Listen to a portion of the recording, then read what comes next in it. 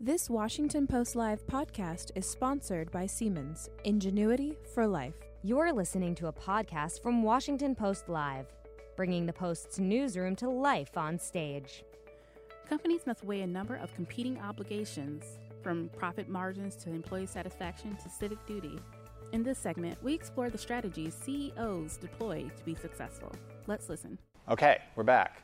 We weren't really going to leave. We just had to move some stuff. Okay, so I'm here with a panel to talk about the statement, and this is the best group you could possibly have together.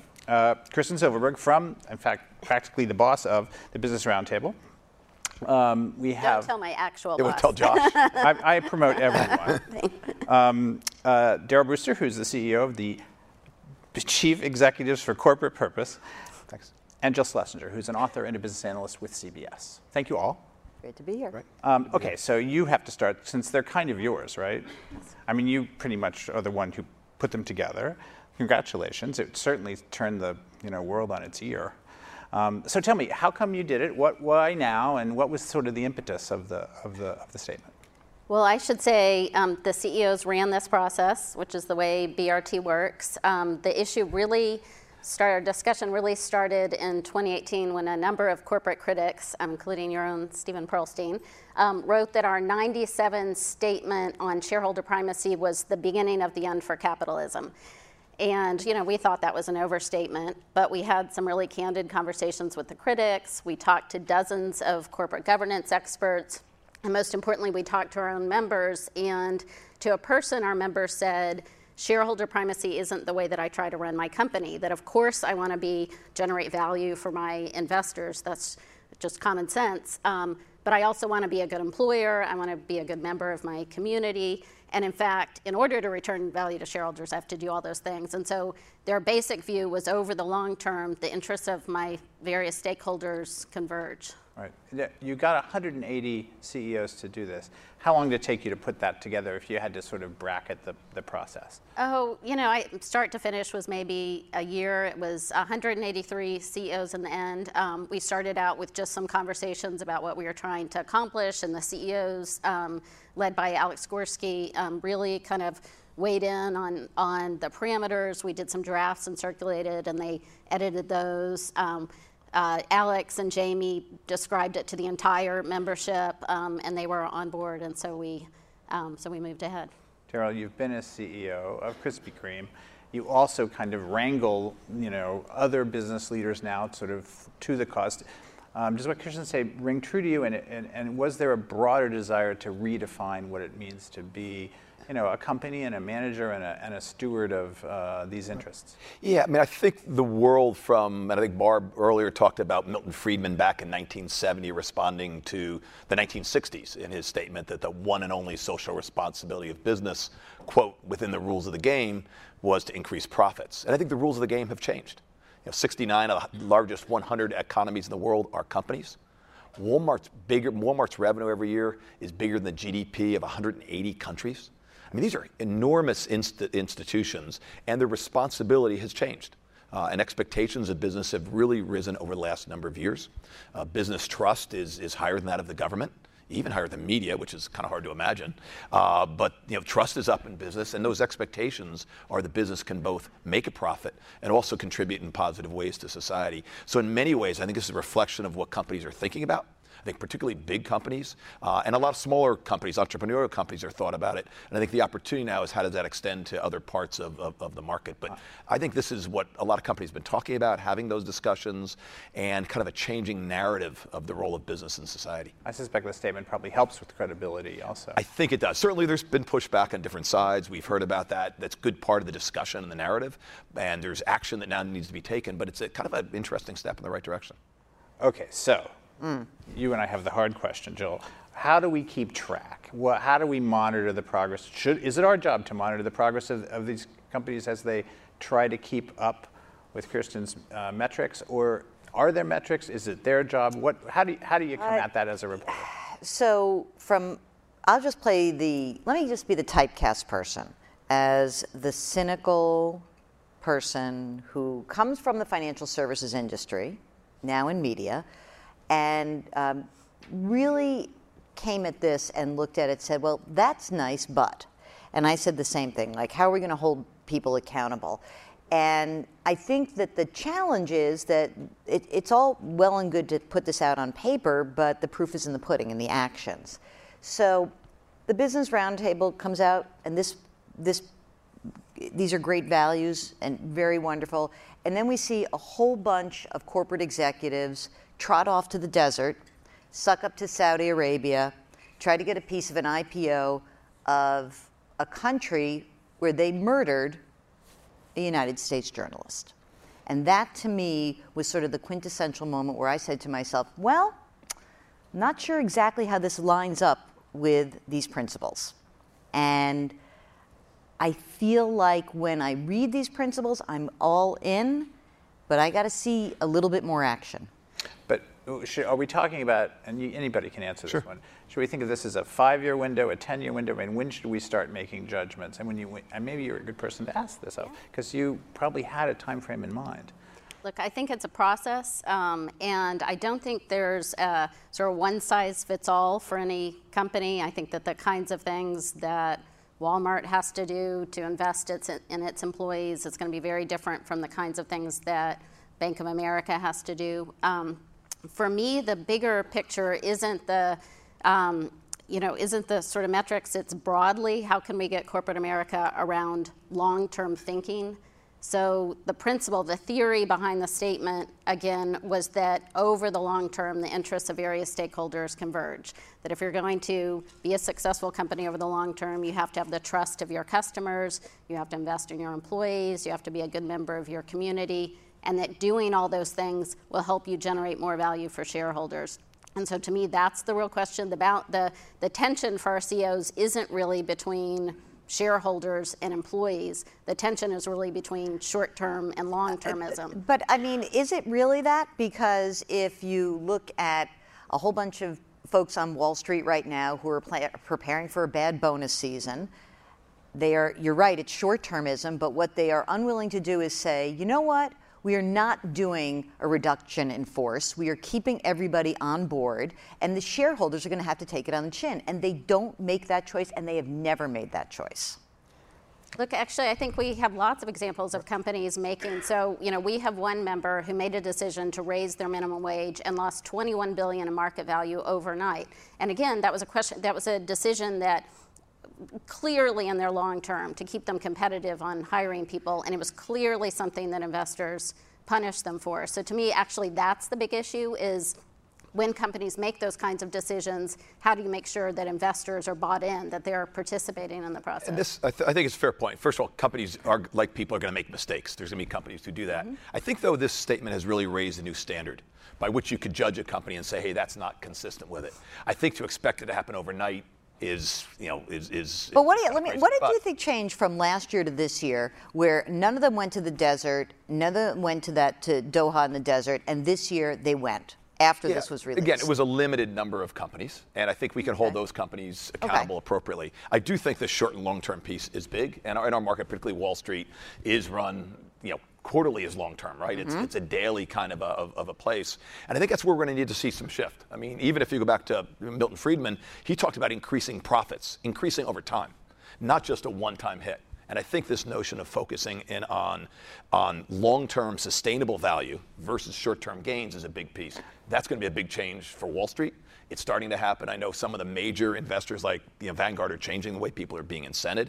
That's going to be a big shift. We know what that's like in our offices just down the street. It's going to be a big change. It's not going to happen overnight. But I do think this notion of companies sharing their long-term plans, what their purpose and values are, and something that we're doing at CCP that can provide a context for their short-term behavior. And whether that's an investment into a short-term area, because I'm going to make money over time, Walmart's the great example. Right? And they have outperformed the market since they did that. Mark Bertolini at Aetna did the same thing. Brian Cornell at Target. They made short-term decisions that many of the traders hated, but have turned to be good. In fact, if we move from investing toward investing from sort of short-term trading, that may help us in this whole thing. I think there's a lot of evidence, actually, that those companies are going to outperform. And to me, there's a question of kind of everything in the ecosystem that pressures companies to think about short-termism. I mean, some of it is is, the investors, sell-side analysts who are looking at kind of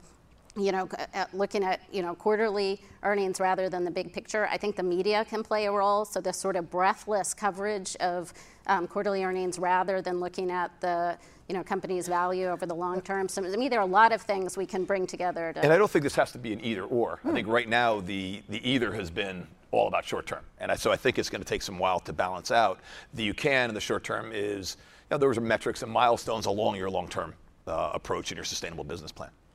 Don't stop. It's easy, right? This is the best panel I've ever had. I was going to ask you. You may have seen this all coming, but is there something that's happened since the statement came out that has given you reason for optimism? I mean, it's easy to, there are obviously the corporate world divides into mini camps, and some companies are just ahead of others here, and some are woefully behind.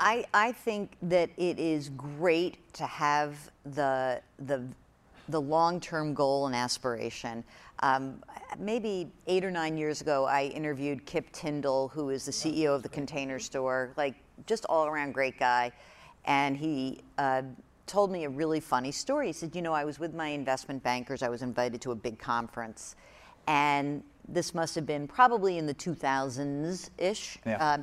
And he said, they were sort of running around the room and asking about shareholders and what we do. And he says, well, I've got 3 constituencies. I've got my shareholders, I have my employees, and I have my customers. And he goes, and I hear you guys all talking about shareholders, but the way I look at it is my employees come first, they do their job really well, my customers are happy, they shop more, my shareholders are happy. And I want to be a good citizen in my town. And he was never invited back. And I think that just the change in, say, 15 years is pretty awesome. And I think it's good that it comes from the community. And I think it's great. I'd love to, there are so many things that probably could be on here. And so I'm happy that these are here. And I'm happy that there are companies like Salesforce that are talking about gender pay equality. I'm happy that there are people like Mark Benioff, sort of pushing the needle a little bit. But Daryl, take up Jill's question about what happens when a CEO comes to you and says, this is all great, but my board and my shareholders are going to kick me out if I don't return a certain profit this year. What do you tell them? Yeah, one of the things we're really encouraging companies to do is and actually some of that came from Kip Tindall at the Container Store. He's also leading an initiative now called Conscious Capitalism. And so we see a lot of this activity happening for small companies. So I think the Business Roundtable is great to come with large companies. One of the things we really suggest is to be able to sit down and to craft your long-term plan. This is what Larry Fink has asked for at BlackRock. Very few companies have delivered on it thus far. And we've created a platform. So companies will have that. We've had several dozen CEOs share their long-term plans. It starts with their corporate purpose, their values, the macro system they're going in. And we've gotten those questions from investors. And I will just note that we have, the investor community is not one community. There's a lot of different groups. Some are very focused in on trading, electronically today, not even sure what company they own. And then there's others who are investing for the long haul. We think a lot of the time and attention and communication has been really with a very short-term oriented. They play an important role in liquidity in the market, but maybe overstated in terms of corporate communication. So we've really had these companies, dozens of CEOs representing nearly $3 trillion in market cap, have shared plans to investors representing 25 trillion plus, big numbers in assets under management. And it's really started to create a dialogue. And we think that's going to be important, because it now sets a context and it addresses your significant stakeholders, your material ESG type risks, and it starts to have a dialogue. Now, if you have a tough quarter, here's why we're having that. You have 7 or 8 tough quarters in a row, maybe it's time to change the plan or change some other things, but at least to provide some runway to do it. Some of the tech companies have done a great job on that, and they've been able to really drive incredible value over time without making money. Now, eventually, I think you have to make money, and then how do you continue to progress that? But I think there are some tools that are emerging now that can really help companies to address that. Kristen, one of the critics of the mission statement was the Treasury Secretary. I'm not sure he's a critic. He was a skeptic, maybe. Maybe he was a critic.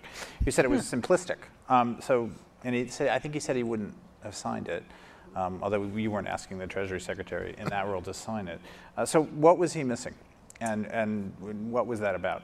And I think there was some misunderstanding from the statement. So when we put it out, we heard, there was a high-profile criticism from another editorial board, not the Washington Post, that we had put shareholders below other stakeholders, which wasn't true. Actually, we said that if you're going to be a good CEO, you have to be able to do a lot of different things. You can't just generate value for shareholders. You have to do other things as well. But of course, we think that it's important to provide a good return on investment for shareholders. And I think Secretary Mnuchin may have been reflecting that point of view. And I think the other point was maybe some idea that this was kind of a nod. One of the criticisms was that this was an attempt to kind of placate criticisms of, critics of capitalism. And of course, that's not true at all. The statement started with mentioning that a free market economy provides economic growth as a prerequisite to broader economic opportunity. So I tend to think it's that kind of thinking. I want to get each of your thoughts about we talked about this with Brian just for a few minutes, where I said, capitalism is certainly a lively conversation these days. And I quoted someone saying that if capitalists don't change it, someone else will. Your thoughts about that conversation at the moment? Is it helping this process? Is it partly perhaps driving this process, or is it separate? I'd be interested in hearing from all of you on that. Well, I mean, I think that clearly the public is frustrated with the system. And I think the roots are in the financial crisis where trust was eroded. And, I always like to describe the financial service. Is there a lot of people here from financial services? I presume a few anyway.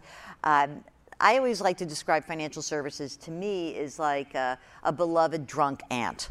Like I come from this industry. I've been in it all my life. My first job on Wall Street, I was a trader on the floor of the Commodities Exchange. It's family. Okay, it's family.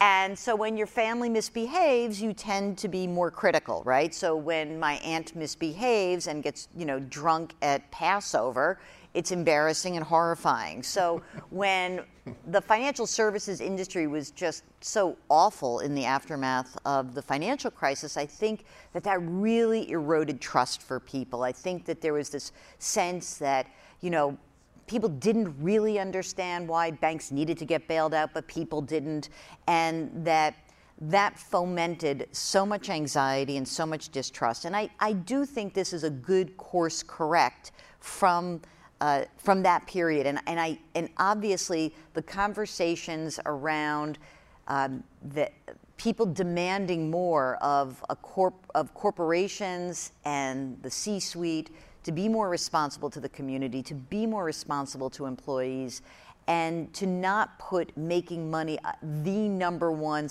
/ only thing we care about. Right. And I never really think that was the only thing, but it sure was a big driver. Right. So I think it was coming from there. You agree with the cultural shift? Yeah, I think so. I think that, what was that great country song at the time? They're still driving limos in New York town while the rest of the country's burning down, right? I mean, that was the kind of the environment we're in. But one of the great parts of capitalism is its ability to flex and to change and to innovate and to come up with new ideas and new thoughts. So I think it is really the responsibility of capitalism, which has developed so much of the wealth creation we've had, is to evolve as it's gone through. And that's why I think that the statement is so powerful. I think for too long people were using the Milton Friedman statement to basically justify all sorts of questionable short-term behavior. And I think as we have a statement that focuses on sustainable value over time, we see money moving into index funds and out of some of the hedge funds and other areas because they perform better over time. And the research is increasingly clear that companies run for the long term, they take care of their employees, their customers, their communities, the planet as well.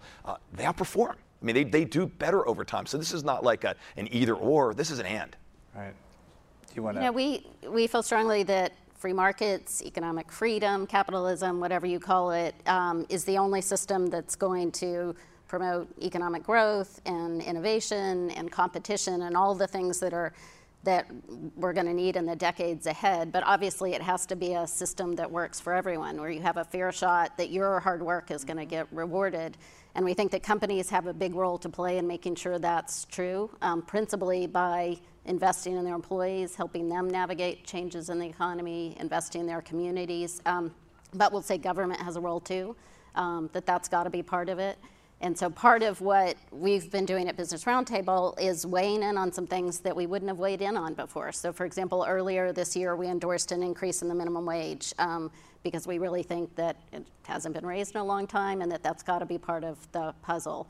We've endorsed changes and been calling for changes in the way that people get access to financial aid for education, to make sure that people have it kind of throughout the course of their career, including mid-career employees who have to go back for training. So things like that. Yeah, I think it's hard to underestimate the extent to which the economic crisis that you talked about and a broader feeling of inequality has really shifted the expectations, particularly among people who are younger, in a very short period of time.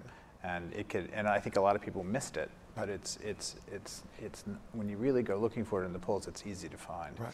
And I think we've seen that's going to continue here as we see money moving from really to more women are going to own more assets and to millennials. Right. And that's going to make sure we have a real big increase. And with our 4 millennial daughters, I can assure you a lot of, some money is going their way. And they're just thinking about these issues in some different ways than quick gains. They're looking at, what am I going to be investing in for a longer term? Brian, I want to just, I think this one's for you, Kristen. Brian talked a lot about climate. And this has been a piece of the statement that has gotten a lot of people's attention. Do you guys provide any guidance to companies about how to approach that? Because, and I think perhaps this may have been some of the administration's objection. They read it and they think, oh, this is about climate. Yeah, companies are tackling it in lots of different ways. We've had lots of companies announcing sort of endorsing the Paris goals, talking about their role in kind of reducing their carbon emissions, and also talking collectively about what position we want to take on both climate legislation and kind of sustainability. I think this is absolutely going to be at the kind of heart of what our members want to do in terms of pursuing their in pursuing the statement. So I handed out before we came out here to everybody just a copy of the statement, because I told them I was going to ask them a question about what piece or line or phrase that they thought would be the most either difficult or controversial, or you can interpret the question any way you want, challenging for companies to meet. And so I thought Jill, you go first.